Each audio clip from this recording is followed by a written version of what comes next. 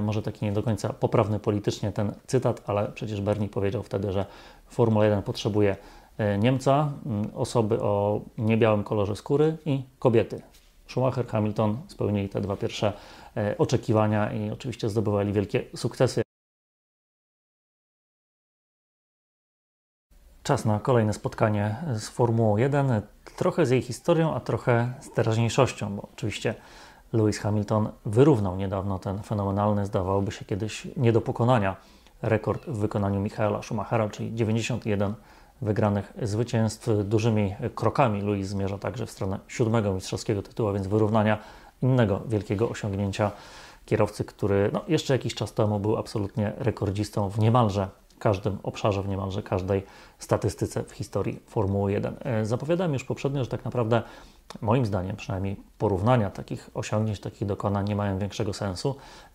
Podobnie zresztą jak rozważania, czy któryś z nich jest największym kierowcą w historii Formuły 1 i zamierzam teraz poświęcić trochę czasu, aby wytłumaczyć Wam, dlaczego moim zdaniem szkoda jest czasu na tego typu rozważania i dywagacje, porównując po prostu kariery, osiągnięcia, ścieżki, którymi ci dwaj kierowcy docierali do tych swoich ogromnych osiągnięć. Oczywiście trzeba być świadomym tego, że takie liczby, takie statystyki są po prostu imponujące i nie jest dziełem przypadku, że akurat ci najwięksi mają szansę, aby takie wyniki i takie rezultaty historyczne przecież osiągać i ten dalszy wykład tutaj nie ma na celu żadnego podważania dokonań tych dwóch zawodników, czy też wielu innych kierowców, którzy również niebagatelne przecież osiągnięcia w historii Formuły 1 osiągali. Zaczynając od samego początku, ciekawe jest to, że w sumie obaj kierowcy, i Schumacher, i Hamilton, pochodzą z dość podobnych rodzin, to znaczy rodzin, które nie mają bogatych tradycji motorsportowych, rodzin, które nie są oligarchami, którzy mają jakieś miliony w dowolnej walucie na to, aby kariery tych swoich synów finansować, więc sami musieli dochodzić do swojej wielkości, nie mając w zasadzie dużego wsparcia jakby finansowego, jakiegoś zaplecza konkretnego, tak jak, nie wiem, synowie byłych mistrzów świata na przykład, albo synowie miliarderów, którzy po prostu mają, może nie różami usłaną drogę do Formuły 1, ale na pewno jest im dużo łatwiej. No ale tak, Lewis Hamilton jako nastolatek już właściwie objęty programem rozwojowym McLarena, więc tutaj było wiadomo, że ta ścieżka jest dość prosta, jeżeli chodzi o samo dojście do Formuły 1. Michael Schumacher za czasów juniorskich związany z firmą Mercedes, która oczywiście wtedy na przełomie lat 80. i 90. żadnego przyczółka w Formule 1 nie miała, więc oczywiście startował w Formule 3, startował w wyścigach samochodów długodystansowych, startował nawet sporadycznie parę razy w serii DTM, natomiast tej jasnej ścieżki do Formuły 1 wydeptanej nie miał. Natomiast Hamilton, wiadomo było, że prędzej czy później na poziom Formuły 1 dotrze, zwłaszcza, że oczywiście w seriach juniorskich w Formule 3 czy w GP2 świetne wyniki Hamilton osiągał. Debiut oczywiście w barwach zespołu McLaren u boku urzędującego wtedy mistrza świata w samochodzie o mistrzowskim potencjale, więc jakby tutaj wszystko od samego początku było z górki. Natomiast u Schumachera przypadek, zbieg okoliczności, zespół Jordan poszukiwał zawodnika na Grand Prix Belgii w 1991 roku, bo Bertrand Gachot wdał się w spór z taksówkarzem w Londynie, spryskał go gazem, co było absolutnie zakazane, posiadanie takiego gazu w swoim samochodzie. Gachot trafił do więzienia, no i Eddie Jordan szukał kierowcy. Mercedes zapłacił 100 000 za to, żeby Schumacher wystartował. Szybko go z Jordana sprzątnięto, dokonał tego Flavio Briatore, konkretnie nie sam Flavio, tylko ludzie, którzy podszepnęli mu, że oto jest prawdziwy diament do oszlifowania i warto takiego kierowcę mieć u siebie. Bernie Ecclestone też oczywiście aktywnie w tym uczestniczył, bo zabawne to w sumie jest, ale obaj kierowcy, i Schumacher, i Hamilton, to jest takie spełnienie 2/3 wielkich marzeń Ecclestona jeszcze z lat 80. i początku lat 90. Może taki nie do końca poprawny politycznie ten cytat, ale przecież Bernie powiedział wtedy, że Formuła 1 potrzebuje Niemca, osoby o niebiałym kolorze skóry i kobiety. Schumacher, Hamilton spełnili te dwa pierwsze oczekiwania i oczywiście zdobywali wielkie sukcesy jako właśnie przedstawiciele tych grup wymienionych przez Ecclestona, natomiast na ten trzeci element jeszcze czekamy i pewnie się nie doczekamy, ale to zupełnie jakby osobna historia. W każdym razie Schumacher z Jordana przeszedł do Benettona, do zespołu, który był oczywiście solidną ekipą. Był zespołem, który potrafił wygrywać wyścigi, chociażby właśnie w rękach Nelsona Piqueta u schyłku już wtedy kariery. Natomiast oczywiście nie był zespołem, który miał mistrzowski potencjał. Natomiast Schumacher po roku startów wygrał swój pierwszy wyścig właśnie w barwach Benettona w Belgii. W 93 wygrał także w Portugalii, swoje drugie zwycięstwo odniósł. No, od 94 już dobrze pamiętamy wszystko, jak to się tam układało. Pierwszy mistrzowski tytuł w samochodzie, który też nie był najlepszy. Lepszym pakietem dysponował wtedy Williams. Oczywiście tragicznie to się potoczyło, zginął Ayrton Senna na początku sezonu. Schumacher ten tytuł zdobył, później w 95 mniej więcej na równi te samochody. No i później przejście do ekipy Ferrari. Porównywalne oczywiście do przejścia Hamiltona z McLarena do Mercedesa po latach niepowodzeń właśnie w ekipie McLarena, która stopniowo zaliczała zjazd bliżej właśnie środka stawki i nie była już taką uznaną czołową potęgą za czasy oczywiście dominacji Red Bulla w 2010, 11, 12 i 2013 roku. W 2013 już Hamilton jeździł w Mercedesie, w zespole, który pewne podwaliny pod sukces już miał zbudowane. W pierwszym sezonie wygrał już wyścig, natomiast od 2014 roku, kiedy zupełnie zmieniła się rzeczywistość w Formule 1, Mercedes był już absolutnie dominującą siłą i Hamilton potrafił to wykorzystać. Oczywiście ciekawostką w tym wszystkim też jest to, że wcześniejsze 3 lata przed przyjściem Hamiltona do Mercedesa w tym zespole jeździł właśnie Michael Schumacher. Z jednej strony pomagając swoim ogromnym doświadczeniem w budowaniu przyszłej potęgi, a z drugiej strony, jakby to ładnie powiedzieć, szkoląc Nico Rosberga, jego ówczesnego partnera zespołowego, jak można być jeszcze lepszym kierowcą, jak można jeszcze lepiej wykorzystywać swój potencjał. No i Rosberg zrobił z tego oczywiście użytek, pokonując w 2016 roku Lewisa Hamiltona w walce o mistrzowski tytuł. Coś, co oczywiście Schumacherowi nigdy się przecież nie zdarzało. Zawsze był lepszy od swojego zespołowego kolegi i prawie zawsze ten zespołowy kolega, zwłaszcza oczywiście w ekipie Ferrari, miał kontraktowo rolę numer 2 przypisaną, więc jakby z jednej strony miał Schumacher o tyle łatwiej, a z drugiej strony, tak czy inaczej, umówmy się, żaden z tych kierowców do niego podejścia by po prostu nie miał, a Hamilton przegrany sezon walki o Mistrzostwo Świata z Rosbergiem, przegrany też sezon w McLarenie z Jensonem Buttonem, gdzie na przestrzeni tej całej współpracy 3-letniej w sumie to Button zdobył więcej punktów w klasyfikacji zwycięstw, tam 10-8 bodajże na korzyść Lewisa Hamiltona na przestrzeni tych 3 sezonów, więc też nie jest tak, że jakoś wyraźnie tę rywalizację, tę walkę wewnątrz McLarena Lewis Hamilton zdominował. No i oczywiście rzecz taka, że w Formule 1 pakiet jest tak naprawdę ważny, czyli kierowca, zespół i samochód. Jeżeli popatrzymy na pakiety, którymi dysponowali na przestrzeni swojej kariery Schumacher i Hamilton, to oczywiście w przypadku Schumachera 2002 i 2004 rok, czyli sezony, w których Ferrari absolutnie dominowało, wygrywając niemal wszystko. Nie mieli żadnej realnej konkurencji, jeśli chodzi o ekipy z zewnątrz. Oczywiście wewnątrz zespołu też to było wszystko poukładane. Schumacher numer 1, Barrichello numer 2. Natomiast w Mercedesie tak naprawdę od 2014 roku w kontekście walki na przestrzeni całego sezonu nie mają również godnego siebie rywala, no ale to jest szereg kolejnych lat, a nie jakieś tam 2 wyjątki. Oczywiście tutaj w przypadku Mercedesa też było tak, że i Ferrari tutaj próbowało coś mieszać w tym roku. Red Bull tam potrafi też czy wygrać wyścig, czy stanąć na podium, natomiast jakby w kontekście szans na zwycięstwo w każdym z tych sezonów, tutaj oczywiście te lata w wykonaniu Mercedesa, te hybrydowe sezony od 2014 roku właśnie przypominają sezony 2002 i 2004 w wykonaniu Ferrari, natomiast inne sezony, jeśli chodzi o Scuderię i o Michaela Schumachera, tu była dużo bardziej wyrównana walka, jeśli chodzi o rywalizację z innymi ekipami, więc te zwycięstwa, te wygrane wyścigi, te tytuły mistrzowskie oczywiście też siłą rzeczy trochę inaczej smakowały. Były walki oczywiście z Williamsem, były walki z McLarenem, później znowu jeszcze z Williamsem BMW na początku XXI wieku, w 2003 roku na przykład przecież była bardzo zacięta walka. Później 2005 to oczywiście opony Bridgestone zrobiły swoje i Schumacher tak naprawdę sezon stracił cały, nie mogąc wygrać żadnego wyścigu w równej walce. 2006 rok to już walka wygrana zresztą przez ekipę Renault i przez Fernando Alonso. Więc jeżeli sobie spojrzymy na możliwości do odnoszenia seryjnych sukcesów, to jednak moim zdaniem Lewis Hamilton miał tutaj nieco łatwiej. Oczywiście nie pomijając także faktu, że więcej wyścigów mamy upakowanych w każdym sezonie, w związku z czym statystycznie jest większa szansa, że te rekordy takie liczbowe będą po prostu szybciej bite i szybciej poprawiane. Jeśli chodzi o samą liczbę zwycięstw, to oczywiście Schumacher mógł mieć ich więcej, bo były przecież dyskwalifikacje, ale z drugiej strony, tak jak wcześniej wspomniałem, polecenia zespołowe i rozgrywki wewnątrz ekipy również sprawiały, że miał trochę łatwiej, jeśli chodzi o walkę z zespołowym partnerem, więc tutaj to w zasadzie też możemy uznać, że wychodzi mniej więcej na remis, zwłaszcza że Hamiltonowi też odbierano zwycięstwa. A jeśli chodzi o sam styl wygrywania, no to słuchajcie, każdy z nas obudzony w środku nocy potrafi wymienić przynajmniej parę wyścigów, z którymi Schumacher nam się kojarzy. Fenomenalne występy, jak nie wiem, Belgia 95, wygrana z 16 pola na starcie, Węgry 9-8, wyścig, na którym miałem przyjemność pierwszy raz w ogóle być na torze Formuły 1 i zmiana strategii w czasie wyścigu, polecenie, żeby przejechał 20 okrążeń trybem kwalifikacyjnym. Schumacher mówi, ok, nie ma problemu, przejechał, pokonał McLareny.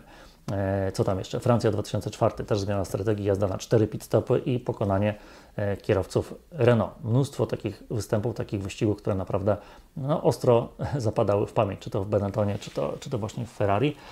A jeśli chodzi o Lewisa Hamiltona, sam nie wiem, może to jest jakby efektem tego, że to wszystko jest jakoś tak bardziej na świeżo, że Hamilton jest z naszych czasów, jest taki współczesny, to może trudniej jest jakieś takie wyjątkowe perełki wyłowić z jego kariery. Oczywiście Silverstone 2008 i fenomenalna wygrana w deszczu, ale też tutaj mamy pewien kruczek w tej sytuacji, bo oczywiście doskonale pamiętam, jak wtedy dziennikarze rozpływali się w zachwytach nad Hamiltonem, że prawdziwy król deszczu, że naprawdę fenomenalnie pojechał ten wyścig, zdeklasował absolutnie wszystkich oponentów.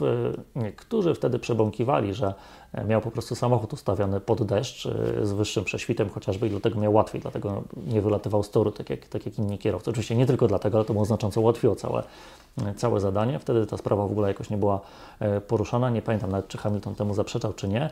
W każdym razie parę lat temu jakoś tak stało się to już bardziej jasne i nawet sam Lewis przyznał, że to był taki weekend, kiedy po kwalifikacjach miał prawo być podłamany, bo został pokonany przez Heikiego Kovalainena, miał gorszą pozycję startową, ale wiedział, że ma samochód ustawiony na deszcz i jeżeli w niedzielę popada, to oczywiście będzie w dobrej sytuacji. No i tak właśnie wyglądał sekret tego jednego z najwspanialszych występów Lewisa Hamiltona. Jeśli chodzi o Schumachera, nie wiem, Barcelona 96, jeszcze kiedy silnik Ferrari działał na 9 cylindrach, mimo to Schumacher wygrał ten wyścig również w deszczu, więc tak naprawdę mnóstwo jest takich występów, takich przykładów, w których Schumi pokazywał, że jest ulepiony naprawdę z fenomenalnej gliny, a u Hamiltona, nie wiem, może za dużo tych zwycięstw i dlatego nie jesteśmy w stanie tutaj niczego tak sobie z pamięci wyłowić. Ale kto wie, może takie wyścigi jeszcze nadejdą, może będzie wielka walka na przykład z Verstappenem w Red Bullu i wtedy jeszcze tutaj Lewis trochę takich zwycięstw w stylu Schumachera do tego wszystkiego dorzuci.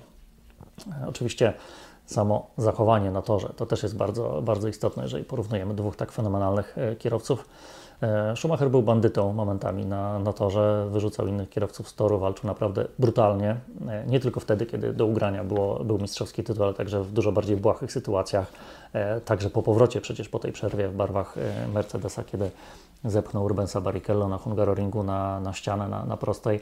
No, takie zagrania oczywiście są czymś, czego Hamilton nigdy się nie dopuszczał i oczywiście jego fani to podkreślają, że jeździ zawsze czysto, jeździ zawsze fair. Chociaż oczywiście w takiej twardej walce na torze nie można być miękkim, nie można ustępować i Hamilton też potrafi bardzo twardo walczyć, ale oczywiście aż tak daleko granicy nie przesuwa, jak to się zdarzało Michaelowi Schumacherowi. W ogóle z Schumacherem jest taki problem z mojej strony prywatnej, że kiedy zaczynałem już tak naprawdę na serio śledzić Formułę 1, takie pierwsze w całości obejrzane sezon od deski do deski, to się akurat właśnie zbiegało z tymi początkami kariery, z tym marszem Schumachera na szczyt i na wyżyny. I szczerze mówiąc, wtedy jakoś tak nie przepadałem za nim, po prostu wolałem, kiedy wygrywali inni kierowcy. Czy po prostu nudziły mnie jego sukcesy, czy rzeczywiście miałem coś przeciwko jego metodom pracy na torze. No tego w tym momencie już nie jestem w stanie sobie odtworzyć. No na pewno dopiero po kilku latach, po jakimś czasie zrozumiałem jakby całokształt tego fenomenu Schumachera i tego, w jaki sposób on z kierowcy, który tak naprawdę nie był najszybszym zawodnikiem na torze. Śmiem twierdzić, że szybszy od niego był Montoya w dobrym dniu, szybszy od niego potrafił być Raikkonen, szybszy od niego potrafił być Häkkinen. Natomiast w kontekście jakby całokształtu i zbudowania naprawdę potęgi z siebie, z samochodu, z zespołu, Schumacher był tak naprawdę niedoścignionym do dziś wzorem. Wielu go próbuje naśladować, jak chociażby Sebastian Vettel, ale im to oczywiście nie wychodzi. Schumacher potrafił naprawdę fenomenalnie zgrać wokół siebie zespół. Coś robił w latach 50. Juan Manuel Fangio, wiedząc, że tak naprawdę od mechaników, od inżynierów zależy to, jak będzie przygotowany jego samochód, jak szybko będzie jechał. Schumacher znał imiona swoich wszystkich mechaników, potrafił ich zabrać na piwo, potrafił się z nimi dobrze bawić, interesował się ich życiem prywatnym. Były przecież takie przykłady, że nie wiem, czyjś synek się tam gorzej poczuł, Michael o tym wiedział, tydzień później czy 2 tygodnie później na kolejnym wyścigu pytały tego mechanika, jak tam młodego, czy już wyzdrowiał. Takie naprawdę drobne gesty, które budują naprawdę wyjątkową więź w zespole.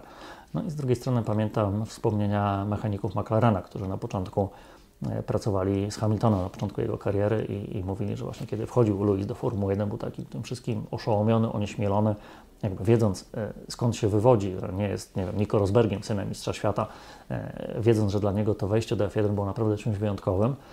No ale to onieśmielenie dosyć szybko minęło, no i zaczęły się sceny pod tytułem wchodzi do garażu, po prostu nie zwraca uwagi na nikogo, tylko do kokpitu, do samochodu, wyjeżdża na tor, w ogóle się nie interesuje tym światem wokół niego, tą otoczką, tą bańką, w której żyje, która odpowiada za przygotowanie jego samochodu. To oczywiście minęło z czasem, bo Lewis też bardzo dojrzał, wiele rzeczy oczywiście zrozumiał i ten sezon przegrany z Rosbergiem, niejako uczniem Schumachera, też wiele mu tutaj dał do myślenia, jeśli chodzi o zachowanie nie tylko na torze, ale też i w garażu, o budowę tej więzi w ekipie. I jakby jestem świadomy tego, że Lewis cały czas pnie się, jeżeli chodzi o tę dojrzałość, o te bycie kompletnym kierowcą wyścigowym.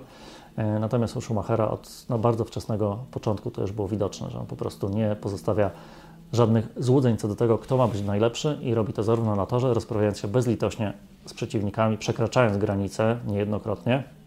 Natomiast w garażu jako człowiek jest naprawdę kimś wyjątkowym, kimś, kto potrafi także zadbać o potrzebujących, nie robiąc wokół tego jakiegoś specjalnego szumu i rozgłosu. Przecież pomagał naprawdę po bardzo wielu klęskach żywiołowych na przykład, czy po prostu ludziom, którzy byli w potrzebie. Trochę jak Ayrton Senna, który też wspierał przecież brazylijskie dzieciaki, które nie miały takich szans i takich możliwości, żeby rozwijać swoje życie tak jak on. I też wokół tego jakiegoś specjalnego szumu nie robił. Potem też się poznaje wielkiego człowieka, chociaż oczywiście w przypadku zarówno Senny, jak i Schumachera można mieć zastrzeżenia co do tej wielkości jako człowieka, kiedy przychodziło do rywalizacji na torze, koło w koło.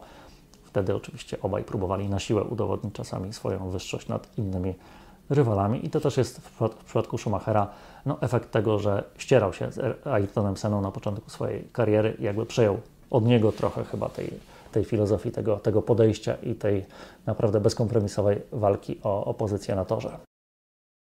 Oczywiście tutaj możemy się przerzucać liczbami, po ilu wyścigach któryś z kierowców doszedł do tego progu, kto ma, nie wiem, więcej innych osiągnięć, jak podiów, pole position, przejechanych okrążeń na czele, ale tak naprawdę to nie ma w tym wszystkim większego znaczenia. Dopóki nie posadzimy ich w takich samych samochodach, na tym samym torze, w tym samym momencie, to tak naprawdę trudno nam będzie ocenić, kto byłby lepszy. Do tego te wszystkie rozważania, kto jest największym kierowcą wszechczasów, nie mają większego sensu, bo każdego kierowcę trzeba umieścić w odpowiednim kontekście historycznym dla niego. Nie da się porównać osiągnięć Juana Manuela Fangio, Jima Clarka, Senny, Schumachera, Prosta, Laudy i właśnie na przykład Hamiltona czy Fernando Alonso. Oczywiście piekielnie ważne jest to, aby znaleźć się we właściwym miejscu, w właściwym czasie i ta decyzja namawiany przez Nickiego Laudę Lewis Hamilton, jeszcze podminowany tą awarią skrzyni biegów w Singapurze, w jego McLarenie. W zasadzie to był taki moment, jeżeli mamy wymienić jakiś jeden moment, jeden szczegół, który zadecydował o przejściu do Mercedesa, to było właśnie to rozczarowanie McLarenem i jednocześnie naciski przekonywania ze strony Nickiego Laudy. I oczywiście mógł to być błąd, mogłoby się okazać, że Mercedes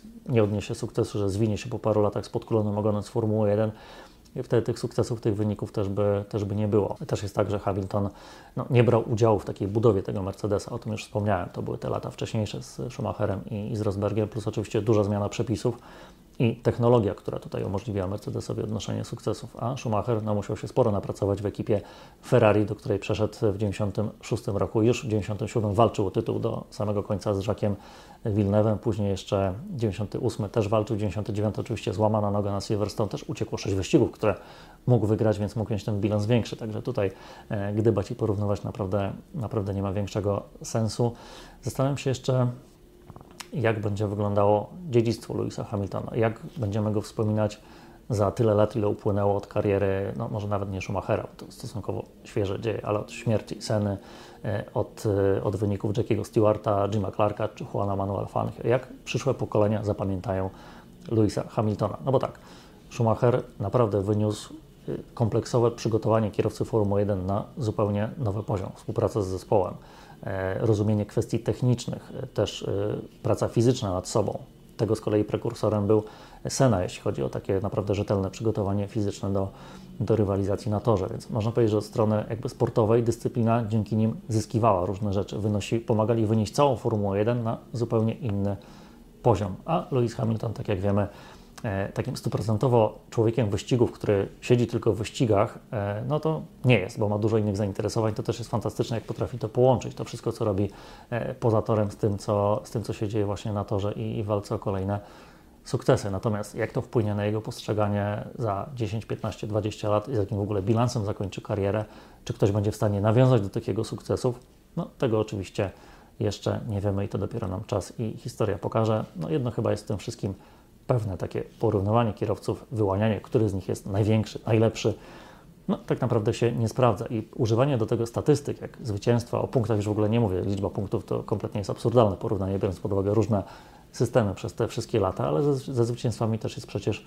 podobnie, różna liczba wyścigów na sezon, różne uwarunkowania, jeżeli chodzi o zespołowego partnera, o dominację danego zespołu, o sytuację ogólnie w stawce. No jeśli miałbym teraz to jakby podsumować i mówić na tym etapie, no to oczywiście sukcesy Lewisa Hamiltona przez samą dominację Mercedesa no, nie są słabsze, tak, na pewno, bo tego nie można powiedzieć, ale miał łatwiej niż Michael Schumacher na przestrzeni całej swojej kariery i sądzę, możecie się ze mną zgadzać lub nie, możecie dyskutować i tutaj swoje zdanie prezentować w komentarzach. Gdyby rzeczywiście stworzyć taki scenariusz, że obaj jeżdżą ze sobą w jednym zespole, mają podobny sprzęt, wiadomo, że taki sam nigdy nie może być, oczywiście nie ma równych samochodów, ale jeżeli jeżdżą w jednej ekipie, jeżeli mamy powiedzmy cały sezon do przejeżdżania, to wydaje mi się, że Hamilton byłby szybszym kierowcą, natomiast pod względem skuteczności Schumacher byłby górą, bo po prostu i od strony psychicznej, i od strony współpracy z zespołem, od strony jakby tej kompleksowości jako kierowca, po prostu na dłuższą metę lepiej by sobie z tymi wszystkimi wyzwaniami poradził. Tak jak nie lubię gdybać, tak pozwoliłem sobie tutaj na Wasz użytek takie właśnie takie gdybanie tutaj i założenie poczynić, no, głównie w imię tego, żebyśmy sobie mogli tutaj w ciekawy sposób podyskutować, poporównywać to, czego nie da się porównać tak naprawdę, czyli fantastycznych kierowców z dwóch różnych epok. I nie możemy o tym zapominać, że te sukcesy są naprawdę czymś fenomenalnym, zarówno jeśli chodzi o Schumachera, jak i Hamiltona, jak i o wielu innych kierowców, którzy na taki poziom nigdy nie byli w stanie się wspiąć. To, czego oni dokonywali, jest naprawdę niewiarygodne. Czapki z głów po prostu przed każdym z tych bohaterów Formuły 1. To tyle, jeśli chodzi o to nasze spotkanie. Portugalia zbliża się wielkimi krokami, zatem kolejne spotkanie chyba właśnie o tym będzie. Dziękuję, do zobaczenia.